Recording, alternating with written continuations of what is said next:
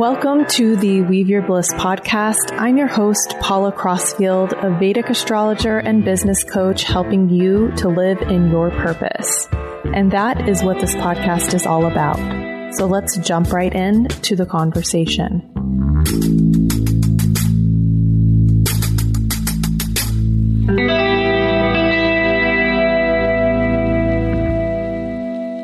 Hello, and welcome to this week's episode of the Weave Your Bliss podcast. I'm Paula Crossfield.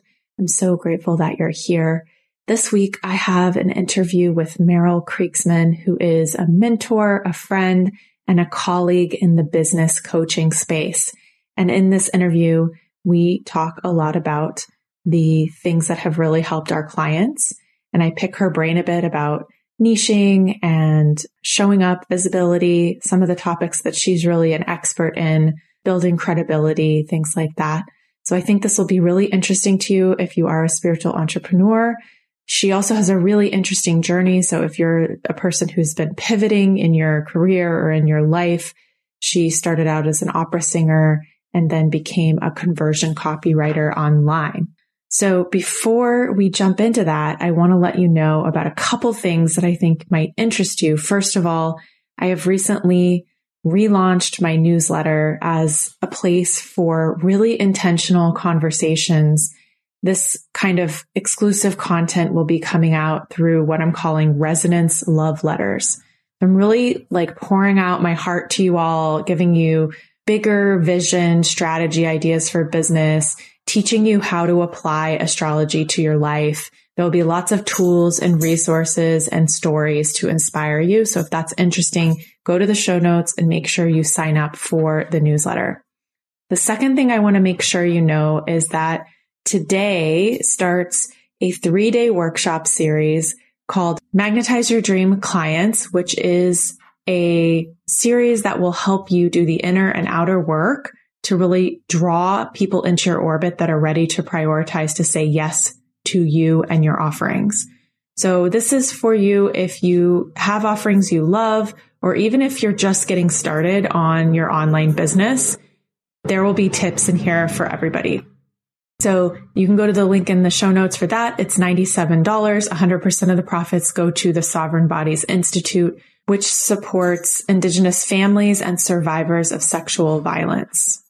The third thing I want to let you know is that my signature program, Your Magnetic Blueprint, has its doors open now. This is for spiritual entrepreneurs who want to set a good foundation for their business. You may have already been in business for a while and you're looking to pivot or up level in some way. These are the tools that I have used to help me get to a $500,000 business.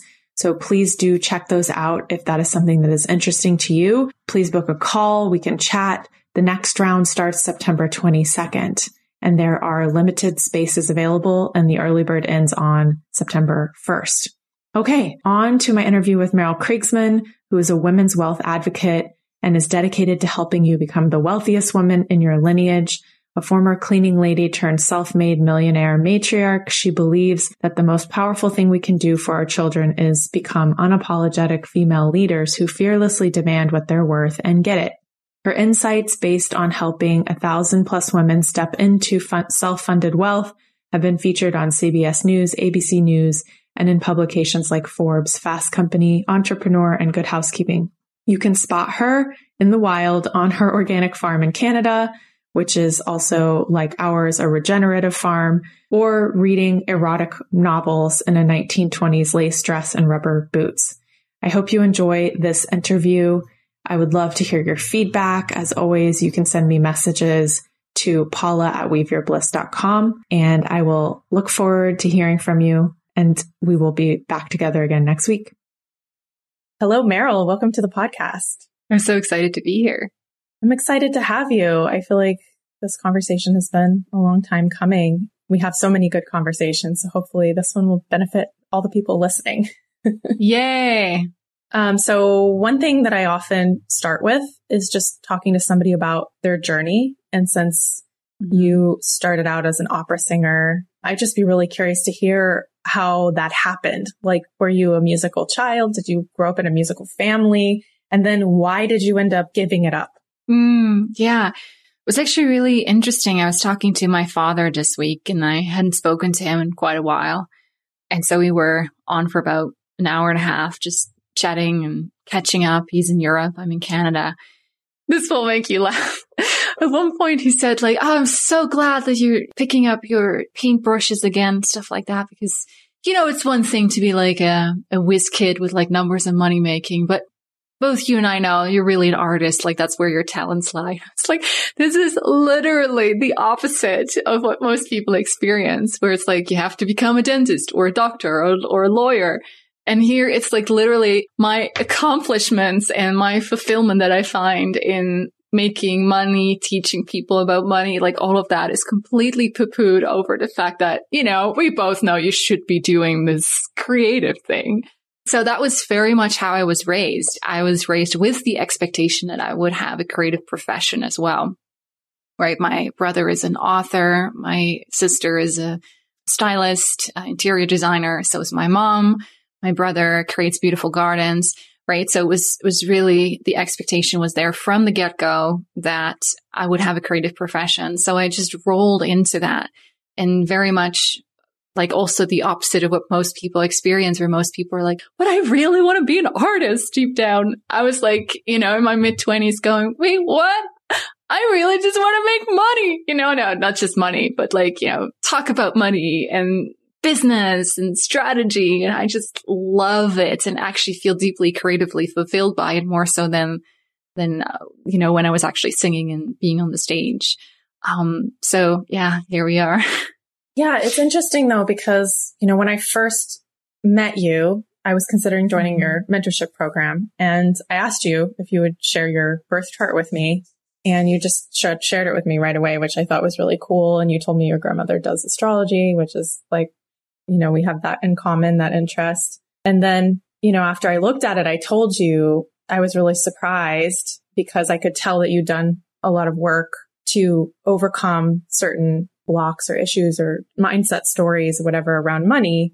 And the reason for listeners who may be interested, the reason I could see like the opera singing actually as a way to heal, because that's the second house. So I taught a course on money karma last fall, and you let me use your chart because I wanted to show as an example how like singing, and especially something that's highly trained, you know, that requires a lot of diligence and discipline for the voice, that actually is a way to heal the ability to receive and maintain funds. So I'm just curious, like if you can take us more into like what it's like to be an opera singer, or like what was required of you and how that then applies even to what you do now, like what you were talking about applying creativity. Yeah, very much.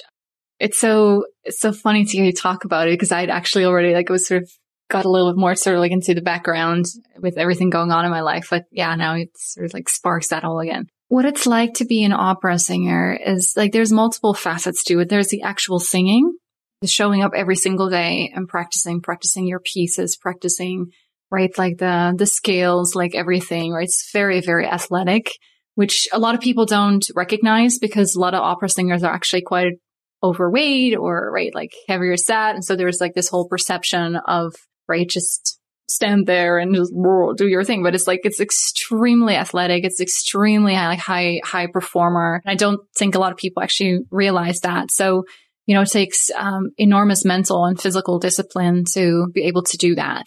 So, right, there was a lot involved with that. One of my mentors, right, always said like freedom through discipline. And that's something that I really took to heart. And so when I started with the whole entrepreneurial sort of story, I had already, right, ingrained in me sort of like that high level of like, you know, high performance, right, showing up every single day for something that you care about, like all of that, like perfectly applied to becoming a very successful business owner. Similar to also, right, being extremely courageous. Like it does take enormous guts to, right, climb on a stage and literally know that you have cameras on you that are broadcasting what it is that you're doing live, right, to millions of people globally, right? And so when you take that experience and sort of go like, oh, I'm going to go live now on Instagram, it's like literally like whatever, you know, this whole thing about sort of like, oh, I'm not sure if I, can be this visible, or it's scary to be visible, right? Which a lot of people have very valid reasons for, right? In how it fits into their life experience. But when you look at, the experiences that I had, sometimes like literally I was doing a competition in like the south of Germany, like in the mountains. And was this panel of all these like, super famous agents and stuff like that. And I literally would like botch an aria, right? Like sing the wrong verse or something. And, stuff like that. When you've had that experience of like, oh, oops, right in front of like so many people, right? Sort of thinking like, oh my God, did I just like bash all my opportunities here, right? It's that we do in the online space after that is sort of peanuts, right? And the funny thing is though, that I still have stage fright.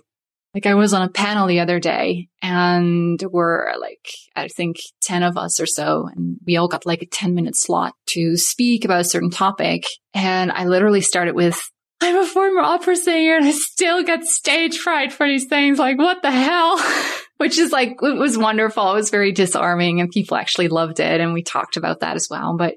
And then I think the other thing that transferred really powerfully was also knowing how to move people, right? Like I would play roles that are more sort of, in the comedic spectrum. I would sing roles that are more in the dramatic spectrum. So I sort of have a very keen sense of like how to pull people into a story, how to, set it up in such a way that there's instantly sort of like a tumbling into, right, whatever it is that I'm telling. So yeah, the storytelling elements, my relationship to my own visibility, the high performance, sort of daily practicing, all of those things like serve me really, really well. It's interesting because, as you're talking, I have your chart right here and you're ruled by Venus, and Venus is with Mercury, and Mercury is very strong. And so you said the storytelling element, and then of course your next incarnation was as conversion copywriter. So, and not in your language as well. Like, so how did that happen? That next step? Actually, it's a funny story. So while we were being opera singers in Germany, because my husband is a Heldentenor, he sings like Wagner and Strauss and very bombastic music. Some days he still wants to listen to it. He's like, I'm in a mood for music. And he turns on the radio and I'm like, really, Keith? Do we have to do this like super intense, like sing? But that's his world. And I'm more sort of like, Mozart, concert arias and church music. That's my world. Anyway, what was I speaking to? Conversion copywriting.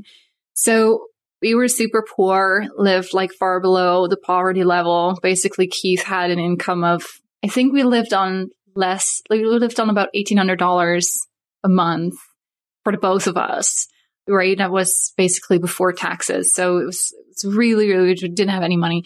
So what we started doing is renting out our apartment on Airbnb. We were one of those people who got like the badge for like the best Airbnb in town or something. And we lived in a city center. So we did have that room, which of course we could use ourselves because it was a small apartment when we decided to rent it out. So we got all these people from all walks of life, right, coming into our house, and we absolutely loved it. Like the doing hospitality and creating like a beautiful environment, like we really, really love. And also a lot of business people. And they would always talk about their products and their services. And then I would say, so really what you're summarizing, what you're telling me is that you offer this thing. Or, right, if I were to say like in a few words, right, they would be like rambling about like how they wanted to make a difference. It's sort of like this. Consistently, I would have this experience of like, these people, like their jaw would just drop to the floor and they would go like, that is brilliant copy. Like, can I use that on my website? Like, can you write something for me? Can you, right? So it's like, oh, wait, this is a thing because I've been doing that my entire life, right? Sort of understanding like, this is the crux of the matter. This is why people are interested. This is what moves your clients to actually want to work with you. Then when I got pregnant, I took a course like on online business, something that I was very, very interested in, especially, going to have a baby, not seeing how my singing career is going to be fun, right? It's sort of like my kid says the sniffles and now I have to go like stay at somebody else's home because I can't get sick because I have a premiere. Like that didn't seem like fun to me. So I decided to explore having a business at home. I thought about coaching because I love talking to people and getting to like the depth of the, the thing that matters to them, that maybe bothers them, that they need support with. But I also knew that I was really good with words. So I went for conversion copywriting and I did it in English because I didn't want to confine myself to like a tiny client base. And I've also always struggled with this Northern European attitude of don't brag. We have this saying in Dutch, which is don't act crazy like you're crazy enough as it is. Which is so, to me, is like, it's so deflating to never be able to, right, celebrate and being self-expressed and authentic and always have to sort of be buttoned up and, super modest. Like that never jived with me as something, that I wanted to live by. So yeah, I decided to go international, and I could because I'm really good at languages. And, at that point I'd been together with Keith for a few years. Who is Canadian for people who are listening. Who's Canadian. Yeah. Yeah. It seems like having the chutzpah to really like put yourself out there and claim like, this is what I'm doing now.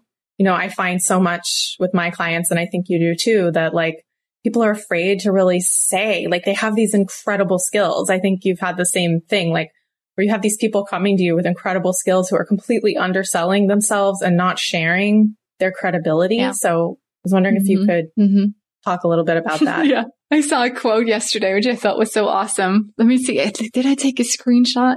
So Jamila Jamil on Instagram yesterday posted, she said, just do it anyway. My answer whenever I'm asked about imposter syndrome is to admit that I'm an imposter, and I treat it like crashing a wedding. You're in now.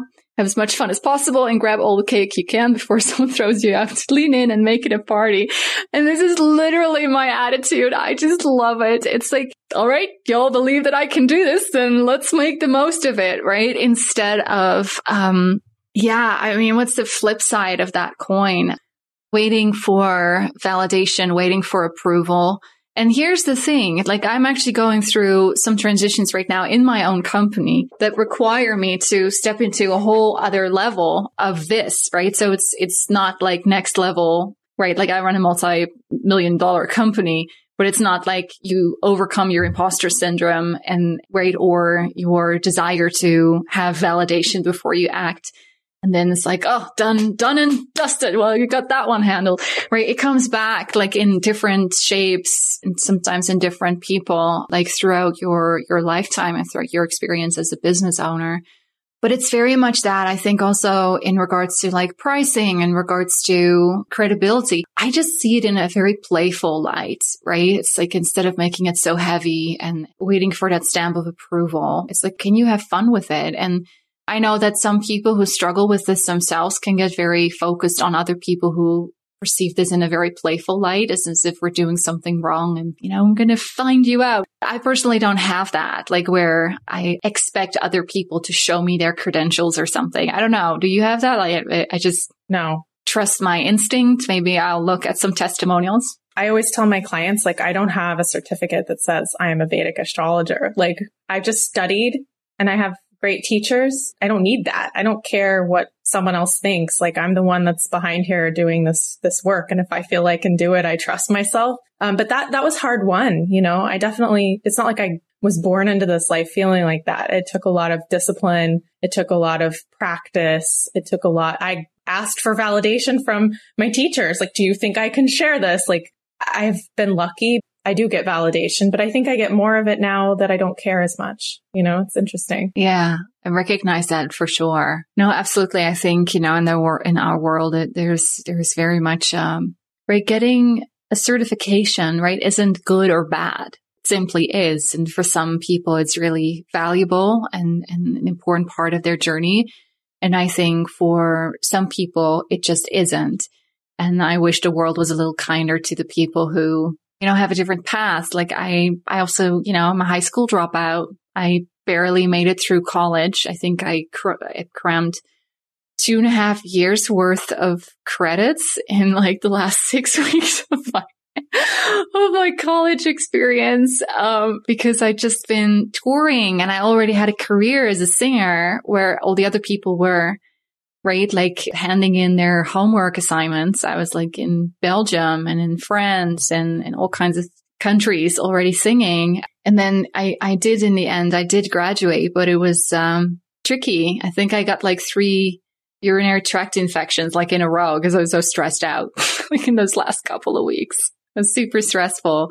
But, you know, it's not everyone fits well into an experience or a system designed by someone else. And I think it's really important to honor that and to also understand that even if you don't have the credentials, I never got a credential or like a certification as a copywriter, not as a business mentor either, right? It's simply experience. And then, right, I have 50 plus testimonials, like video testimonials on my website. If you want to be curious about whether it works or not, it's like, go check it out for yourself, right? You know, there's so many people in transition right now. There's people leaving the job they're in, or they're just not completely satisfied, or they want to be stepping more into their gifts. I don't know if you have any, from your experience, like any advice that you would give to people who are in the middle of that transition on how maybe they can access some of that audacity to like step forward, you know? Yeah. Personally, sometimes I literally look at historical figures and characters from like movies or books. And I sort of go like, I'm just going to borrow a little bit of that person and then maybe this character, right? To come up with almost like, this is what it would look like if I was more like this. These are sort of like the things that would probably come out of my mouth. This is how I would navigate the situation where I get an opportunity, but I feel not quite ready for it. This is what so-and-so would do. We can't always find it within ourselves right away, right? But that doesn't mean you can't like borrow, right? Like I remember at one point I was like, I sort of want to do like a cross between like Beatrix Kiddo from Kill Bill and Satine from Moulin Rouge. It's like, let's go for sort of something along those lines, right? It's like very seductive, but also very badass, right? Sort of combination. So being really, again, playful with it, right? And at the same time, go really deep with exploring like, okay, so what if if people were to weigh you and you were to be found wanting, then what?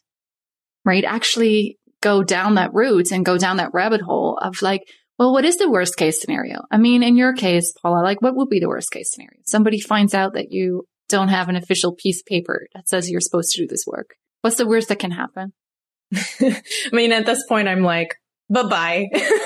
Like if you're upset about it, I'm not for you. And maybe in the past, I don't know, maybe in the past I would have been afraid that I'd be exposed or whatever. Like, I don't know, because it doesn't live within me anymore. But I think it's a good exercise to do because there's always something at the bottom, which is like, what if everyone decided that they weren't going to work with me? Then I ended up living on the street in a box, you know, or whatever.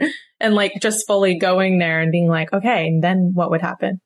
And you asked a really good question about that. Like, well, then could you forgive yourself and would you be willing to try again? That has always stuck with me too. It's like, yeah, even if the worst happened, would you be able to dust yourself off? Yeah. The thing is when like the more visible you become, like there will come points in time. Like I get them in my Voxer, you know, quite a bit from the people that I supported, you know, run 7-figure, 8-figure businesses, right? Where they're like, oh, somebody's trying to cancel me again. Oh, there's this person, right? They're doing like their second attempt to do like a whole expose on me, right? So it's actually a very common experience to have people, right, bash your name in public, etc. Like as you grow into higher levels of visibility, right? And sort of stop seeing you as a person and more sort of as almost like a brand or a product, that they can just, you know, critique online. Right. So I think there's a very sort of stage, maybe it's sort of like between, right, $500,000 and let's say $2 million a year or so, where that you're sort of like newly getting into like that $1 million stage where you haven't had the experience yet that this is actually very common and you think you're the only one. Right. And I think that's a really important thing to keep in mind that, no, you're not alone. I think backing up to, like, I just wrote a post this morning about this, like, here are the bad things that could happen if you really step into your gifts. and I was literally like, I'm being totally honest. We're dropping some truth bombs.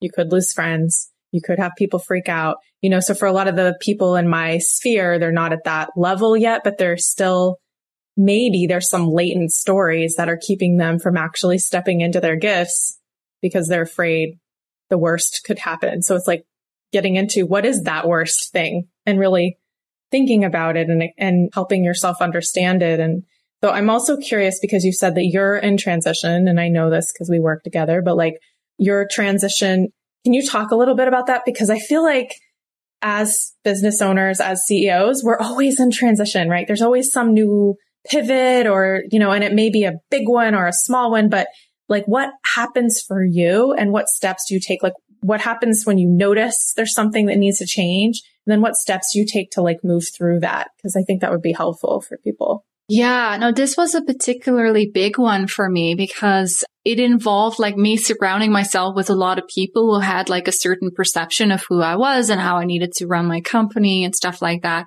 And then I started to feel like really clearly within myself that this was no longer the right path for me and that I'd veered off too far to the side basically, and that I needed like a homecoming right as I step further into also like I would call it like embodied leadership. So less sort of like borrowing of concepts from other coaches for other programs, right? I'm almost 33, which I think is also a really specific year in sort of the biography. I feel a real sense of all of a sudden like an awareness of who I am, like identity wise. I think I always had a lot of self-awareness, but I think it also gave me the misperception that I knew myself pretty well. I was like, wait, there's like this whole other level of knowing myself. And so I started some work with a mentor, with a coach, and designed a whole basically structure, right, for growth, right, like particular sets of like values and stuff like that. I hadn't been in an as empowered a place as I probably should have been doing that work to be able to also give some pushback and say like these things, yes, these things, no. I had just come out of like my postpartum stage where I also experienced some, right, like some mental health struggles, like lack of sleep, right? These things do, right, have an impact on your business and how you show up and how you sort of like navigate certain things. So, right. And I always say like taking full responsibility for that, right? This is not on that specific coach. It's just what was. And so what happened is that I built and I built and I built on certain foundations that weren't actually solid. So I started to feel that I needed a change, but because when you have a much larger business, it takes time to then restructure. You can't just say like, oh, I'm going to do this, this, and this, and this. Right. Then it literally takes a longer period of time for you to, it's a little bit like you go from a sailboat to like more of a Titanic sort of situation. Every tiny change that you make like radically, right, influences your trajectory and stuff like that. So that's been very much, sort of a lesson in, delayed gratification or delayed sort of, being really disciplined, if you will, in sort of step by step, carefully, right, dismantling some of those things that I built and also allowing in this huge sense of relief that now I know myself and I can on a much deeper level and I can make choices from that place. So that's been feeling really, really amazing. And I would say that after, right, this year and a half, I now have a much clearer sort of like internal index around how to rate certain opportunities or working with certain coaches or certain types of relationships or certain type of team structures for me to be able to say yes and no. Now, the thing is right, that we all have to bit by bit sort of build up that level of self-awareness.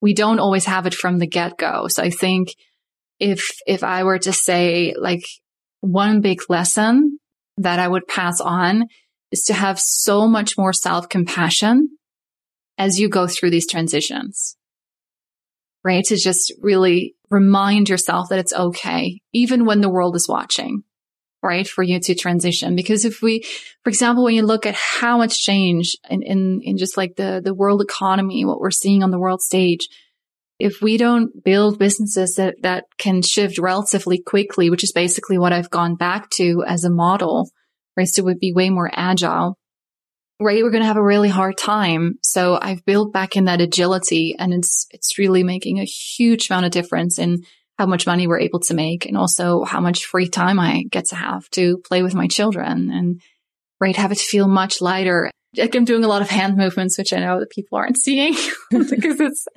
it's audio, but to have that flexibility, if you will.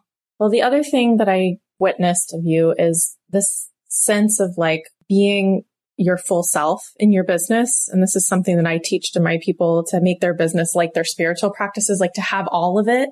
And like the word authenticity is used a lot, but that's kind of, it's like as authentic as we can be in as much as we know ourselves in the moment. But like, can you speak to that a little bit? Like how you think that serves your business or a person's business that you're supporting? Like you can only be truly seen if you allow yourself to be seen.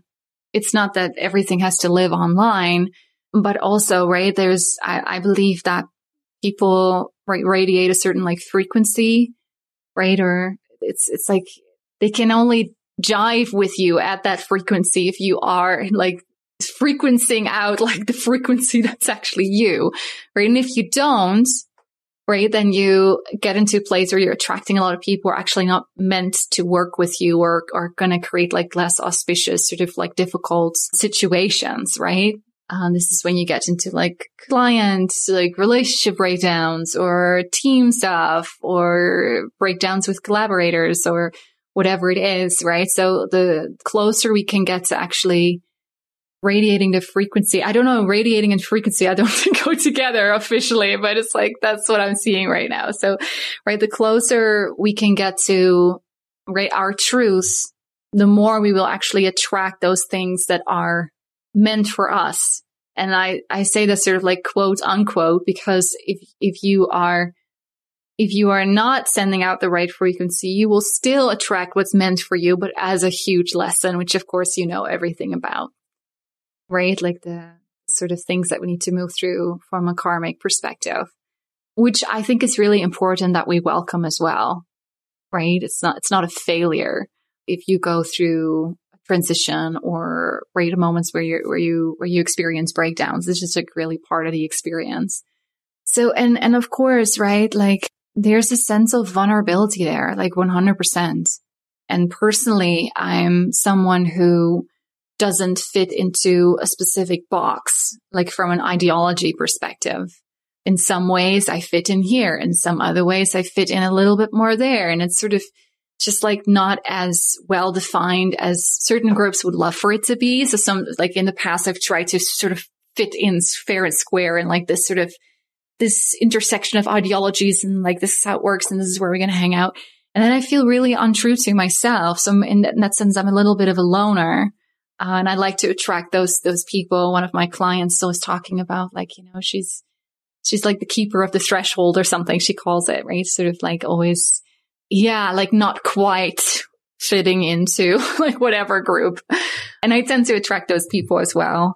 I think the only way that we can really thrive in those places, right, is by knowing yourself and validating yourself, right? So that you don't have to get it externally, like when you open up, right, your social media app and you need to see a certain level of engagement or a certain level of positive engagement in order for you to feel safe or worthy or lovable, but rather really do like the internal work of, I believe this and I stand behind myself almost, right? Like sort of feeling. And there's so many things I could ask about in this moment, because I feel like this all plays into like niching, positioning, and our messaging. It's like, how do we bring forward our personality so that people can actually connect with us and allow that to be also part of our niche? Like, for example, you and I both live on, ironically, 160 acres of farmland that we're regenerating.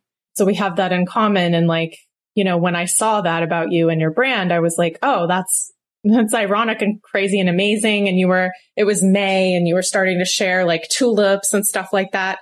And it's amazing how those little things, you know, because my clients also often are very attracted by that. And that's part of their dream is when I show stuff on the farm, they're like, drawn in because they really want that too, you know, and I love working with those people because I would really love for them to also realize that dream and also protect more land, you know, which gets into like, yes, yeah, you know, being committed to something, which we both are as well. Yeah. Like maybe you can talk a little bit about the niching, positioning and how that fits in, and then we can go there. Well, here's the thing, right? Like very similarly to what I just described in regards to ideology and not quite fitting in, there's also sort of like standard niches.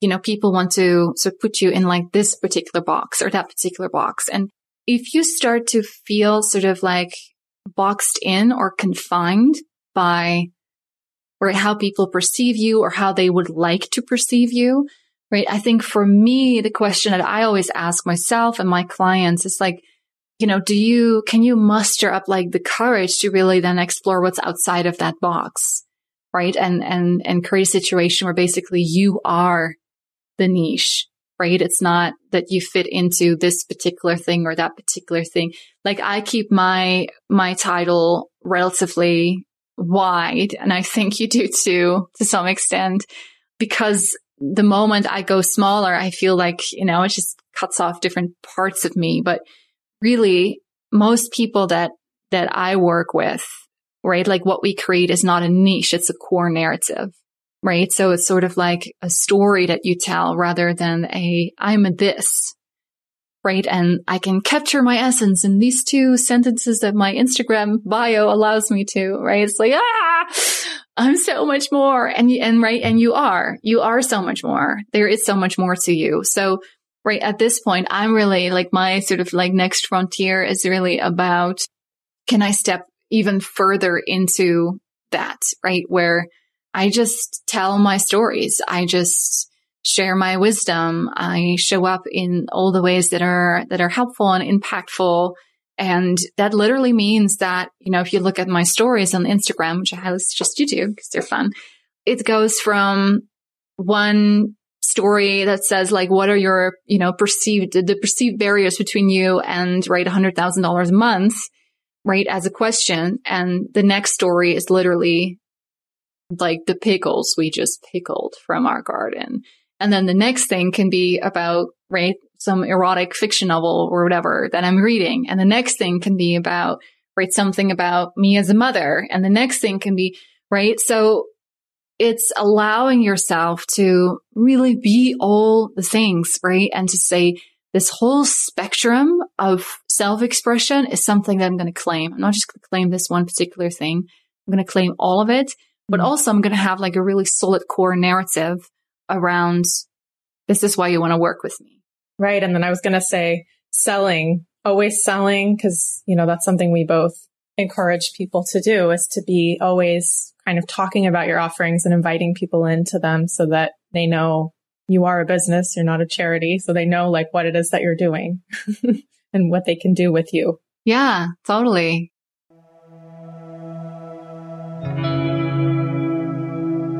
I am thrilled to share with you an opportunity to get a hold of my handpicked lay low dates for 2022, as well as success dates to help you with launches, with signing contracts, with making big decisions in your business. If you would like that, it's called the 2022 Astrology Guidebook, and it's at my website, weaveyourbliss.com. You'll see it right at the top in the red bar.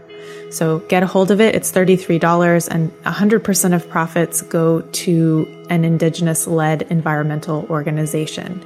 So I hope that's a huge help for you. Also, there's a link where you can drop it directly into your Google Calendar, meaning it's all there for you. You don't have to do anything and you can plan around those dates. So I hope that's helpful to you.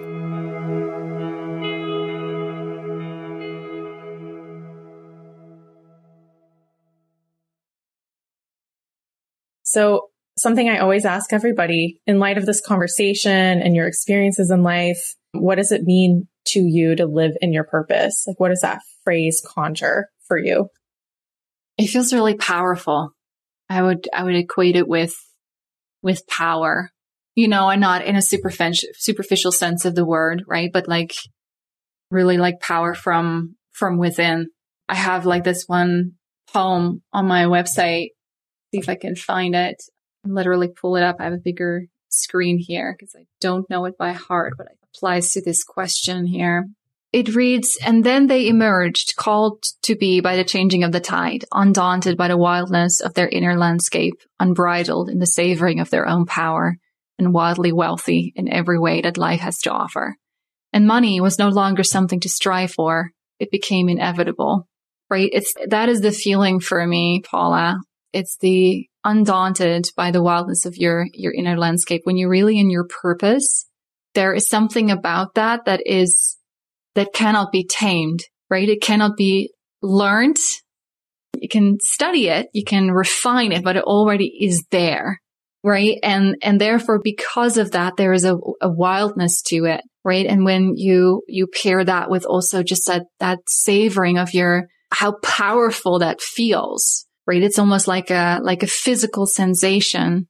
As long as you sell, as long as you have a good core narrative, right? Like money is something that you no longer have to strive for. Like it will become, right, inevitable in a sense that it feels so easeful, right? It's like you're riding a wave instead of trying to create a wave sort of feeling. Yeah. And just like backing up from that, and something we've talked about is, since you've got so much going on in your 12th house, you have this ability to include philanthropy in what you do. And that expands what's possible for your money karma because it fulfills the qualities of that 12th house, and it allows the universe to kind of see you as a portal for those causes.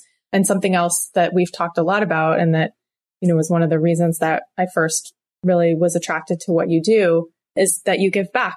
And that's a big part of what you do. So maybe can you talk a little bit about why that's important to you? Yeah. Why is that important to me? Well, I think it's pretty straightforward, Paula. Like, I was just sharing with you, right? Like one of the things we want to donate money to is an emergency wellness center in Saskatoon, which is close to where I live. And I'm not originally from here, right? I'm from Holland, so moved here. It seems like inconceivable to me to keep building wealth, right? Because that's the stage that we're at right now, right? We have everything that we could wish for, right? We have like well over $1 million in savings. It's just like really, really lush. But it seems inconceivable to me to continue to stow away money when there is a homelessness crisis in Saskatoon, which is, 20 minutes from where I live. It is inconceivable to me that I would start up like trust funds for my 3 children when literally, their future is going up in flames as we speak because of forest fires. And right. So I think what lies behind it is a belief that, wealth isn't just money. Well-being is not something that you create through self-care. Well-being is something you create through community care, if you will, right? Like something that expands far beyond just your family, right? Like the money, right? Which in this day and age, right, is also, it's so intangible, right? So like numbers on a screen, right? And in other ways, right? It is very tangible, right? Of course, but also it's like there's something really like has an intangible quality these days, right? It's worth absolutely nothing, right? If we don't start to make some really big changes, right? As humans, that's it for me. I was wondering, was there something else I wanted to say about this? Well, I remember, one thing that I heard you say that really kind of pricked up my ears in the initial moments when I got in contact with what you do is you said something like, when I decided to have children, I also decided to fight like hell to make sure they had an environment to live in. And that really, struck me. And here's the thing, right? Like we don't know how salvageable things are at this point, right? If I'm really honest with myself, like, I honestly don't know, but I've also decided that it doesn't matter, right? Every like square inch, like on this farm that I regenerate, right, is a win. Like it's literally that sort of like every blade of grass sort of, analogy, right? Like every single moment matters. Every single action matters. The thing is that what I have found is that sometimes even like speaking about the philanthropy side of things, I don't even know how comfortable I am with sort of being super public about it because for me, giving from the overflow, like sometimes I really have to almost like get back to the basics and ask myself, like, who am I being as a daughter? Who am I being as a life partner? Who am I being as a mother, as a community member, as a friend, right? So sometimes it's almost like I overextend myself. And then I sort of have to go back and make sure that all those little building blocks line up before I can really start giving from a place that feels replenishable. I actually made the decision a while ago that I was just going to take this journey really almost like inward and much more local, right? So instead of giving to more sort of like global things, it's like, wait, but what is happening like literally like 20 minutes away from here? I just discovered, so it's really like, oh my God kind of moment. I discovered that one of my good friends who lives literally around the corner, right? And we all live on like gravel roads, right? So it's like farmland around the corner, had a baby and I didn't know. She sent me I was like, I miss you. Like, what's up in your life? And she said, I had a baby. I was like, wait, what? Right. And it was this sense of like, in order for me to feel like this beautiful flow is just rippling out into the world, like I have to do better with the ripples that are closer to home. Right. So I called my dad. I sent some messages and right. So it's a real understanding that overflow and generosity, I think, needs to happen like on all levels, not just on like a certain level that's like visible and, fascinating for people to watch. It's like, oh, like she's really doing good stuff in the world. No, it's how it also starts with, are you present to, right, one of your good friends that's like going through a freaking pregnancy, right? It's like, yeah. I mean, for me, I think it's both and like, because my goal is really to give back to Indigenous groups and to really amplify them. I feel like when I talk about them, it gives people an excuse to learn about them. And so it's not necessarily about me. More what I'm sharing is like, hey, look, you can also do this. Like, let's build a business that allows you to do this. I fully agree. And, I am going to post about it more. Of course, my story is different because I do not have an Indigenous background, right? So I'm very much sort of pondering, like when I post about it, I want to post about it from, again, like that embodied place and not because like it's really important to, I think, sometimes just to be quiet and really ask yourself, like, what is my motive for this? Right? And how am I choosing and curating the content? And for example, for me, I think it will be more around really highlighting, for example, right, activists, like water protectors, right, earth protectors that I want to feature and lend my platform rather than me sort of having an opinion, right? Because in the end, I don't think my opinion matters that much. I don't think my voice necessarily in that context is particularly useful, especially if you compare it to somebody who lives and breathes this work and is at that beautiful, right, embodied stage of being able to teach about it. This is a conversation we'll keep having because I'm really interested in the new paradigm that's emerging for the way that we look at making money in the world and business and how that's kind of moving against the trends of capitalism. So, of course. So I have a few rapid fires for you. Are you open to that? So one is, what is one piece of advice that has really helped you in your life? Well, for me, it goes back to that, like freedom through discipline, right? I am somebody who has tremendous amounts of discipline. And in the past, I've, used it against myself, and against my almost like sort of like my life path, right? I have struggled with like addiction, food disorders, stuff like that. But also through discipline, like almost as medicine, right? Like we can truly create so much freedom. Like when I think of how diligently I showed up for my business, like every single day for like the last 7 years, right? And what that has brought to us as a family and what's possible right now, it's just enormous, right? Like also the cycles that I've been able to break within my family around scarcity versus wealth.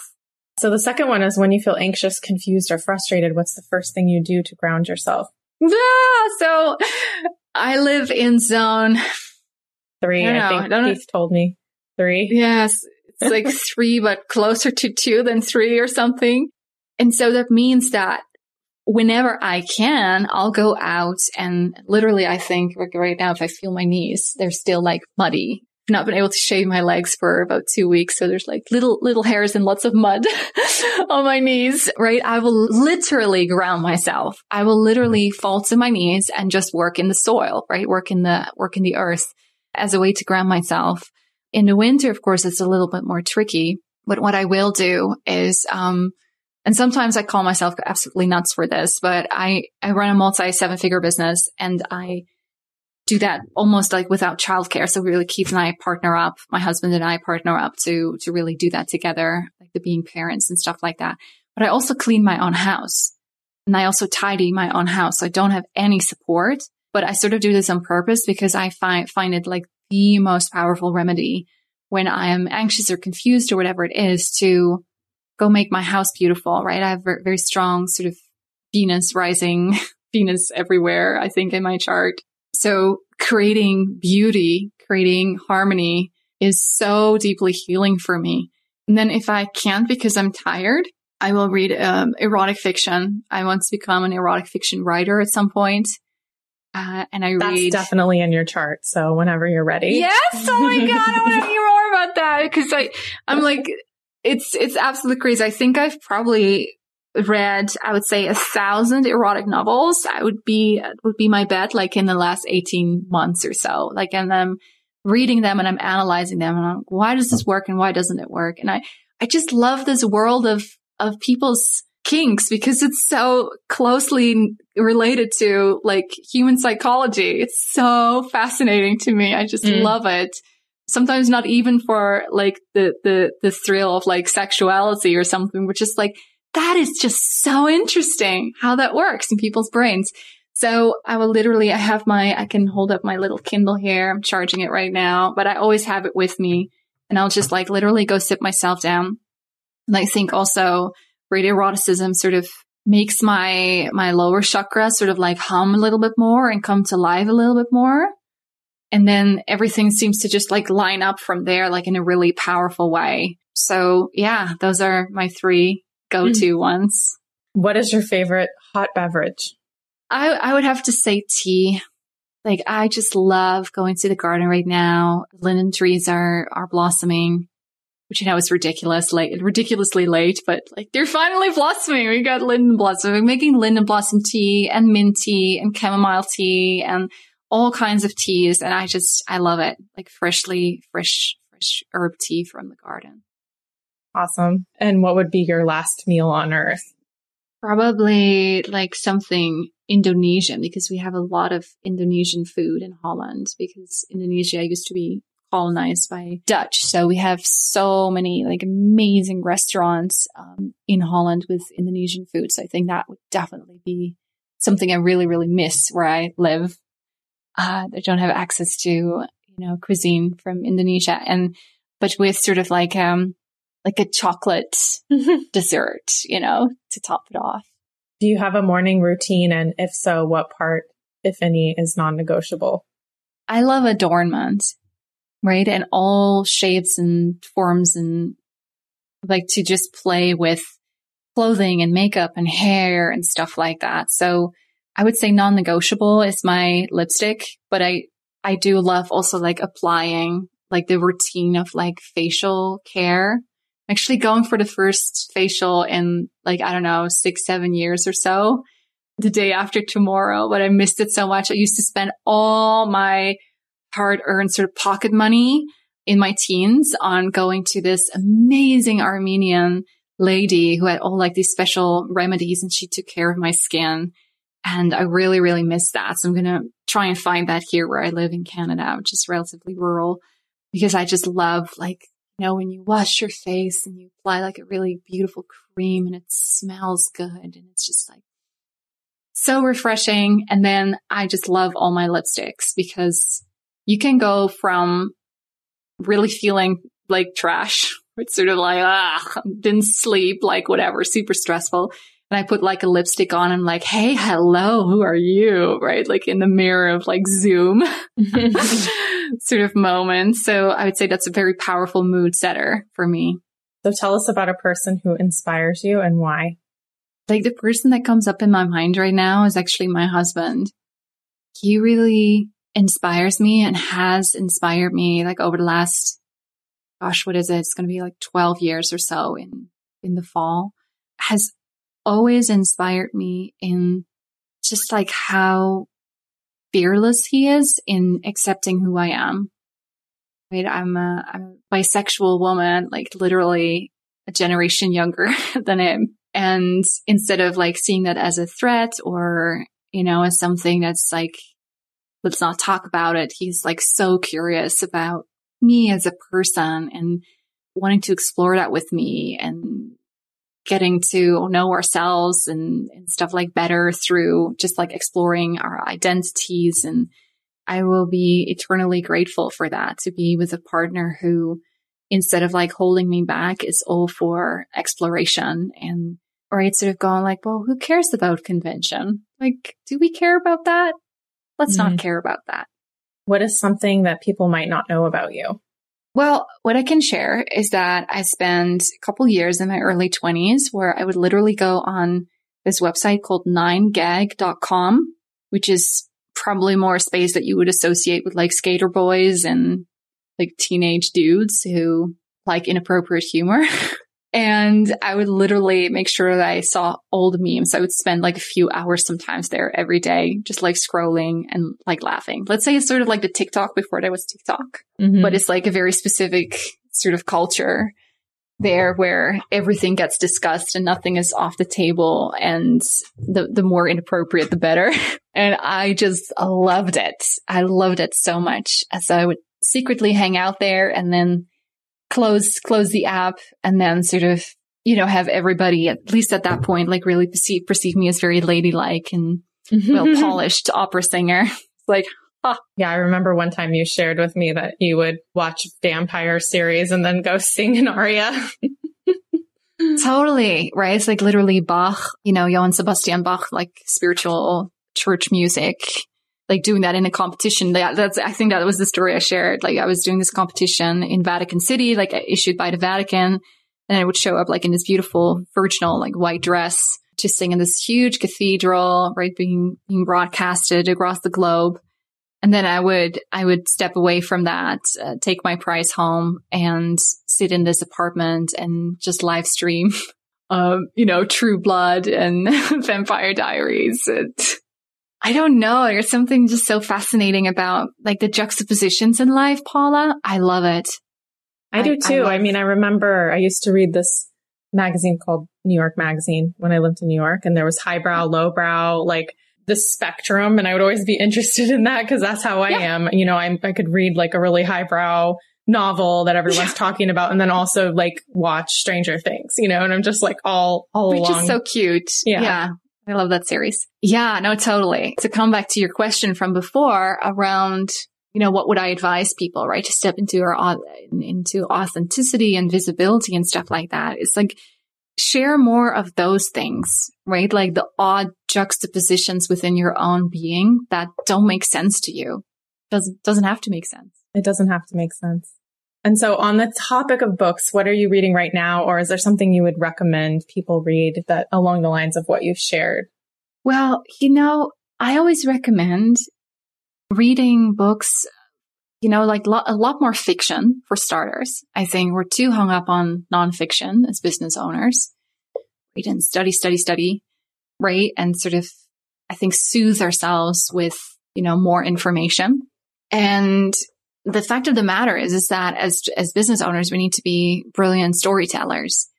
I think the only way that you can become a really good storyteller is by listening to lots of stories, right? Or reading lots of stories. So highly recommend, for example, right? Like, who I really grew up with, I read all her books like over and over again, was Isabel Allende.